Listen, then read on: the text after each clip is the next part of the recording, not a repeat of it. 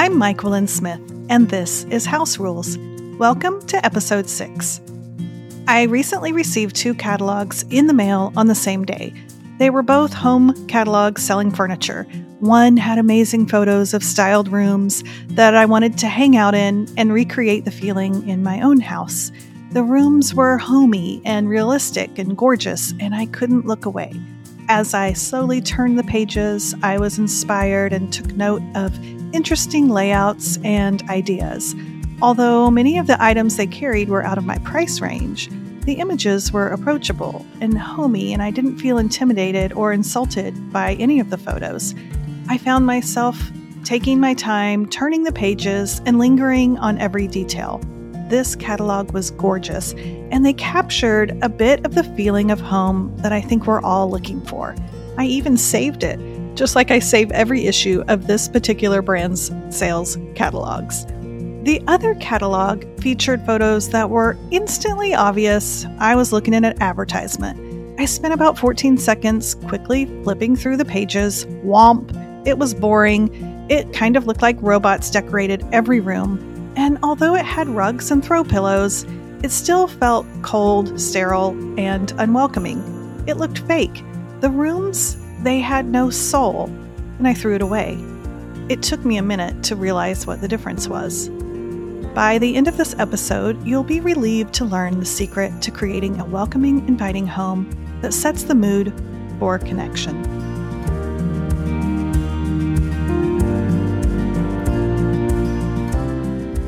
A friend once told me that she and her husband didn't like the color of their bathroom, but they didn't want to repaint it because it was too much work. I asked, well, what part's so hard? And she said, removing the toilet. Insert the loud noise of a record scratching while the Earth's rotation grinds to a halt and every human stops what they're doing and looks our way. What? You said you wanted to paint, not renovate, right? She answered, yes, but my parents recently painted their bathroom and they took the toilet out. Otherwise, how would they paint the wall behind it? Guys, this is what perfection does to us. We put off doing all sorts of fun things because to do them perfectly would be entirely too much work. So instead of having a slightly imperfect, finished space with a few unpainted inches behind a permanent toilet that no one's ever going to see, we choose to live with a space that we don't love. I like to use this example because I think a lot of us have moved past this level of perfection. Most of us don't feel the pressure to paint every square inch behind the toilet. If you can't get to it with a tiny brush, then our eyes probably can't get to it either. Don't throw the baby out with the bathwater, or, in this case, the toilet water. When it comes to perfection, we have 2 choices. We can work really hard to attain it, or we can give up. Many of us have tried the first way, working ourselves to the weary bone, trying to measure up to an unrealistic goal. We've either failed or we're still wasting precious time chasing perfection. We overbuy, overspend, overdecorate, and overfret. We have a cute, somewhat organized hoard of home accessories tightly packed away in the closet, or we're constantly trying to DIY our way to contentment. Others of us have just given up. Sometimes giving up looks like using hand-me-down furniture that isn't serving your family well because you're so worried about making a bad decision. You have a stack of framed photos behind the sofa for fear of making errant nail holes. You throw in the ugly towel you have left over from college because the thought of buying new towels is overwhelming. You give up on the dream of having a home you love. Sometimes giving up looks like having an almost empty house with just the bare essentials. You're not sure what to choose, so you choose nothing. Whether we work too hard or just give up, both tendencies stem from one main issue. We've allowed the myth of perfection to boss us. We want perfection and we want it yesterday now, and we won't settle for anything less. And in the meantime, we've settled for nothing at all. What if instead of giving up on ourselves and our house, we give up on the idea of aiming for perfection? Go ahead, pick the sofa that's super comfy, knowing that in 5 years, it's going to look used because it has been used. Do you know what's more sad than a 5-year-old falling apart sofa? A 5-year-old sofa that is pristine because it's never truly been fully used. Lower your expectations and realize that as long as we choose to walk around clothed, the laundry will never really be finished. If we live in a house, there's going to be messes. Why does this surprise us and make us feel guilty? As long as we eat and walk and need places to sit, the kitchen sink's going to hold dirty dishes and the living room is not going to stay clutter-free. Years ago, I was invited to a gathering. I entered the home of a new friend, and two things were obvious. She had impeccable taste, and she had the budget to back it up. Her home was beautiful, and I loved it. I was looking forward to getting to know her better, and I believe I did within the first 5 minutes of walking into her home. I was welcomed in with an apology for what a mess her house was. So I started scanning for the mess, but nothing caught my eye. Not to worry, she pointed things out. Oh, just ignore that window. We've been meaning to get new drapes. I've been trying to get my husband to paint that wall forever. Oh, I'm so sorry. Those pillows look awful on our old sofa. Room by room, she showed me around, being sure to tell me about everything she didn't love. After the tour, she covered everything with a shocking statement. I'm so embarrassed. This house is such a mess. I was floored. This house was not a mess. It was stunning. And every time someone came to the door for the gathering, she welcomed them in with an apology, making sure to point out every invisible flaw so the guest was sure to know that she knew her home was less than perfect. All I could think was if this beautiful, well-appointed home wasn't good enough for her, then my ramshackle, motley house certainly would never be okay. I made a mental note right then and there to never invite her over, no matter what. This girl was not for me. But the truth was, I had fallen into the apology trap myself. Of course, I always apologized for my home to protect myself, so people wouldn't think I was a slob, or at least so they would know that I acknowledge I can be a slob and I'm not okay with it. And really, I have much higher standards than this, and my house does not meet my requirements. But that day, it became obvious that when I apologize for my home, I'm declaring to everyone around that I'm not content, that I'm ungrateful, that I'm silently keeping score, that I put huge importance on the appearance of my home in order to meet certain standards. And it gives the impression, even though it wasn't really true, that maybe, just maybe, I'm doing that when I visit your home too. One time, I took my apology too far and I went on and on about how a big, beautiful home that we were renting was so not my style. My guest quietly commented that she would love to live in my house.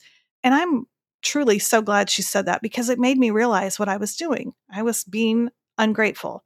I decided in that moment to never apologize for what I had been given again. It makes guests feel uncomfortable, it encourages discontentment, and it proclaims that what you've been provided with isn't good enough, which is so hurtful for everyone else in the family. I'm embarrassed that I spent so many years early in our marriage focusing on what our homes were lacking instead of paying attention to what they had.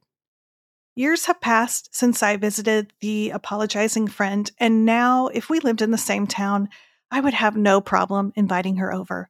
She probably wouldn't even notice things about the state of my house because the truth is, people caught up in perfection are actually more hard on themselves than they are on others.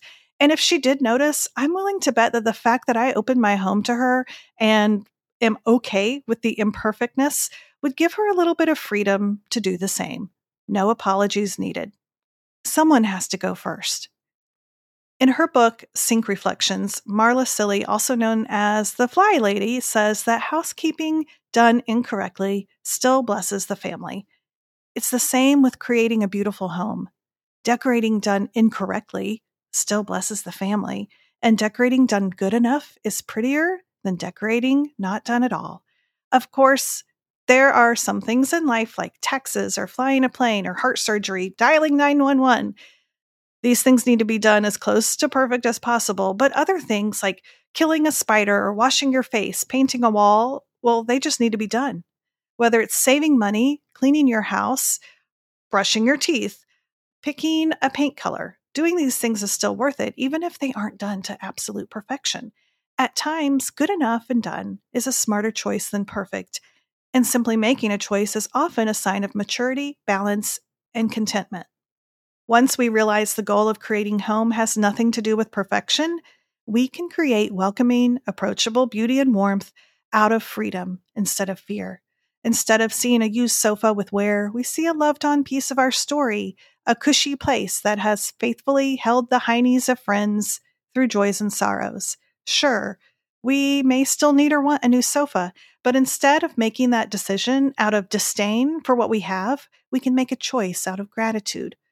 A pile of dirty laundry can be a sign of recent adventures. The broken chair leg propped up with a stack of books. Yes, I actually had that one for years. I even put it on the cover of my first book with the broken leg side showing is a reminder that we could have spent cash on a new chair, but we decided to spend it on something more important right now.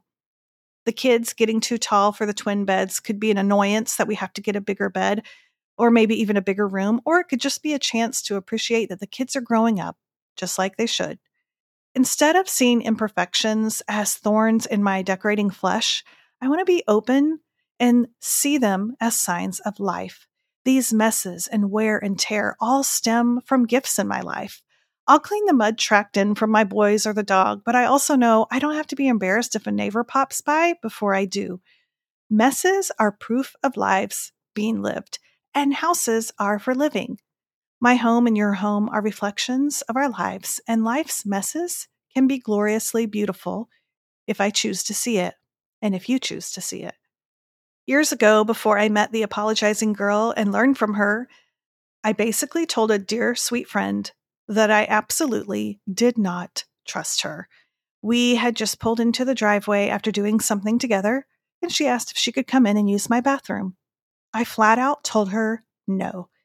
It wasn't because it was messy. I could have run in and wiped the counter and grabbed the underwear off the floor.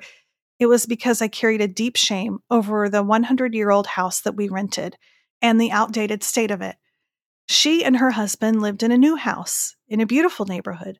My house was in the bad part of town and had been a rental for years. It had bright orange Formica counters and one weird old bathroom that looked like a serial killer grew up taking showers in there. I thought I was protecting myself by not letting her come in, but really, by not allowing her to see my bathroom, I was telling her she couldn't be trusted with the imperfections of my life, which is why I went to great lengths to hide them. I was telling her that I expected she would judge me. To this day, I'm still embarrassed to admit that's what I did. I wish I'd had the courage to invite her in. She would not have cared. And I would have seen that, and it would have solidified our friendship, and I could have started to deal with my perfectionist ways earlier. Instead, I held her at arm's length, and we never got that close. The truth is, there are some people in the world who can't be trusted with the imperfections of my life. But usually I'm not friends with them, and those people aren't dropping me off in the driveway with a hug and asking to use my bathroom. Why be friends with people if I can't trust them with my mess? If not them, who? Not only do I regret not inviting her in, I regret not realizing that I could have made a big impact on my bathroom with some small changes. Back then, I believed the lie that the only worthwhile changes would be to completely gut and renovate that bathroom. We were renting and also didn't have much extra money, and I assumed I was stuck. I could have found a pretty rug or hung some cute cafe curtains, maybe made from napkins. I could have purchased some pretty towels or created a beautiful vignette on the counter with a thrifted vase and some branches from the yard. But I thought it was all or nothing, so I chose nothing. I know that creating a welcoming home, one that's hospitable to both us and others, is important to you. We want to create the home we've always wanted so we can use it the way we've always dreamed. Over the years, I've redefined what a dream house is. It's not full of brand new gold-plated, marble-lined, high-end finishes. Dream house is a home that I use and love, and yours can be too. When we open our doors to our friends, what we're saying is, welcome to my home where things aren't perfect. I trust you can relate. The great thing about letting people see a little bit of imperfection is that it naturally leads to connection. If everyone pretends to be perfect, it's exhausting and all surfacey. Once someone goes first and shares something deeper, messy, true, imperfect, connection happens and trust begins. Imperfection plays a huge role in our lives, and it's so vital in helping us form healthy relationships. We'd be crazy to banish it from our conversations and our homes. When we believe that it doesn't have to be perfect to be beautiful, the pressure is suddenly diffused. Our home and the imperfections within it aren't just something we choose to overlook and deal with. No, when you understand the connecting role imperfections play, you begin to welcome them. Embrace the imperfections. It's not just a cute thing to say. It can be a strategy. Imperfections play a role. Imperfections put people at ease. When someone goes first and allows us to know or see something about them that isn't perfect, it's vulnerable and it opens the door for deeper connection because sharing imperfection is an act of trust. In her book, The Gifts of Imperfection, Brene Brown says, staying vulnerable is a risk we have to take if we want to experience connection. I want to have a pretty home, and I want you to have a pretty home too. But creating beauty has absolutely nothing to do with getting rid of imperfections. Imperfections put people at ease, and maybe welcoming imperfections in our home is one way for us to go first and set the mood for connections to happen. After all, isn't that our home's highest calling? So back to that catalog that I mentioned at the beginning of the episode, the one I slowly looked through dog-eared pages and kept with all the others that company had sent me. This catalog that was eye-catching, layered, and highly interesting was by a company that sells new furniture and vintage pieces. The venues and homes that they rented out for the backdrop of their photo shoots are all a little old, a little bit chaotic. They're obviously rustic. They've combined new and old, loved-on pieces, pristine items placed in historic settings. Every image included something with a story, patina, a warmth, something that had age and scars, or maybe you would call it something imperfect. The images included imperfect items like medals with natural or even a purposeful look of age, a new vase with a wild branch, or table cuttings laid on the table scattered about, waiting to be put into a container. There was a random pillow that looked like it had just been used for hours, kind of flattened down. Even tiny collections that added a bit of visual clutter. A rug with wrinkles in it. One page even had a baby goat, or maybe it's a sheep. I don't really know my animals, but this little animal was walking through the scene.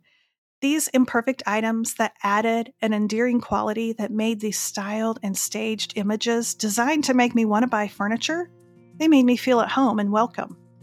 The imperfectness of it all was the very thing that cast a spell over me and made me want to linger. That's the magic of the secret ingredient of imperfections.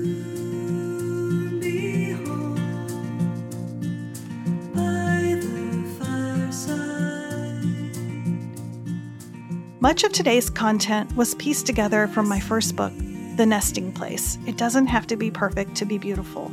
Although the images in this book were taken 12 years ago in a rental house and styles have changed, the message is still just as true today as it was then. This is your personal invitation to join the 100,000 people already on my weekly Cozy Minimal email list.